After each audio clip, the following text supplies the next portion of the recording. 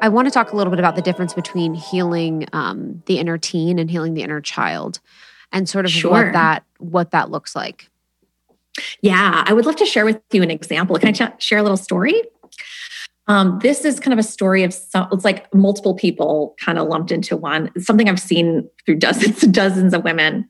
So it's this woman named Michelle, and she grew up in a family where her parents were like really perfectionistic. Not a lot of emotion in the home. I think her mother was like a professor. And so like everything, the way that her mom talked to her was the energy like, if you don't do this, something bad's going to happen. Like, if you keep eating like that, you're going to gain weight. If you don't do your homework, you're not going to get into a good school. If you don't, it was just like a fear-based kind of like relationship, really.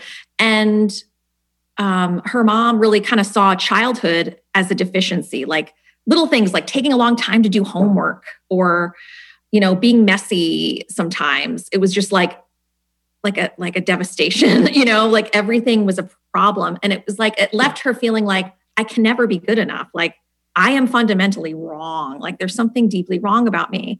And the way she coped with that was through like really trying to prove. So she would like go to school. She would like do extra, overload. And then she would like fail because she was trying to, like overshooting to prove, but then never being able to market. So it was kind of like a self-fulfilling prophecy. And then in her marriage, it was kind of the reverberations were things like, her husband would have a lot of these anger like spells, and she would just like cater to him to try to like make it better, please him, but never like being fierce. So she just kind of like accepted. She didn't really have a voice with her husband. And then in her business, she owned a business.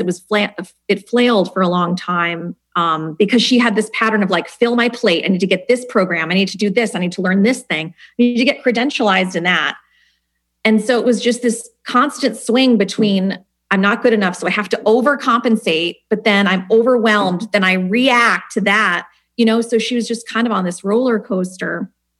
And in working with her, we got to kind of what was going on. And there was actually two different things happening. One was her inner child, the younger one, was like, Mommy, I want you to love me for me. Like, please love me, see me. So she's looking for through all this like achievement, looking for that approval, like kind of like what you were saying, Crystal, like arriving there, like to finally be at that place where she's good enough.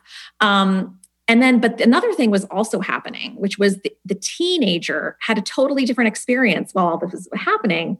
The inner teen was like pissed at her mother. Like, why can't I ever win? Like, why can't I ever just be good? Like, that's what I really want, is just to be good. So there was also this anger and rage of the inner teenager. And it was like the two of them were at odds. The inner child was longing for the mother's approval, but the inner teen was like, F you, Mom. I don't want anything to do with you. So there was like this push-pull where the two inner parts were kind of at odds with one another. So in our work together, we kind of got clear on these two different things that were happening and really giving each kid a different thing from her as her adult self, right? So I talk about this process called validate, differentiate, where we validate the emotions, whatever they are, of the inner child. And then we differentiate, which is meaning that we kind of differentiate the past from the present, because a lot of what's driving the tension with the inner parts is that they're operating on a false conclusion of what will help them feel safe. They're looking for regulation. So they have different needs. So it was a matter of kind of working with both parts at once, but giving them two different kind of developmentally appropriate messages of what they needed. So for the inner child, the younger one, it's about nurturing. It's about affirming her goodness, her lovability, no matter what, differentiating that whatever mom treated us, her, inability to accept us for who we were, that's really her stuff. It actually never had anything to do with you. With the inner teen, rebelling against that constant control, the message that Michelle needed to give her inner teen was like, I respect you. And yeah, your rage is 100% legit and makes total sense. You have every reason to be angry, right? So really listening to the inner teen and validating that rage. So in so doing, different things with each part over time, and this doesn't have to take a ton of energy, but it has to be consistent. The two, they calm down and they start to feel more integrated. So there's less of a need to reactively compensate with creating problematic habits on the outside as well. Does that make sense? Mm-hmm. Yeah, I really relate to that because I do feel like when I think about it, it's like I know deep down that I want love and acceptance, but then there is the layer of the rage, I don't give a fuck part. So it is like the two parts. It's like the younger self wanting to be seen, wanting to be acknowledged, wanting to,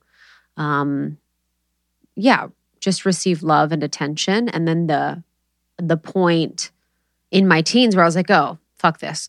It's like this absolutely is not working. So, and that's wisdom. Yes. Yeah. Yes. That's wisdom because you could see the F that vibe is on point because you could see, you probably could see the lack of integrity in people around you.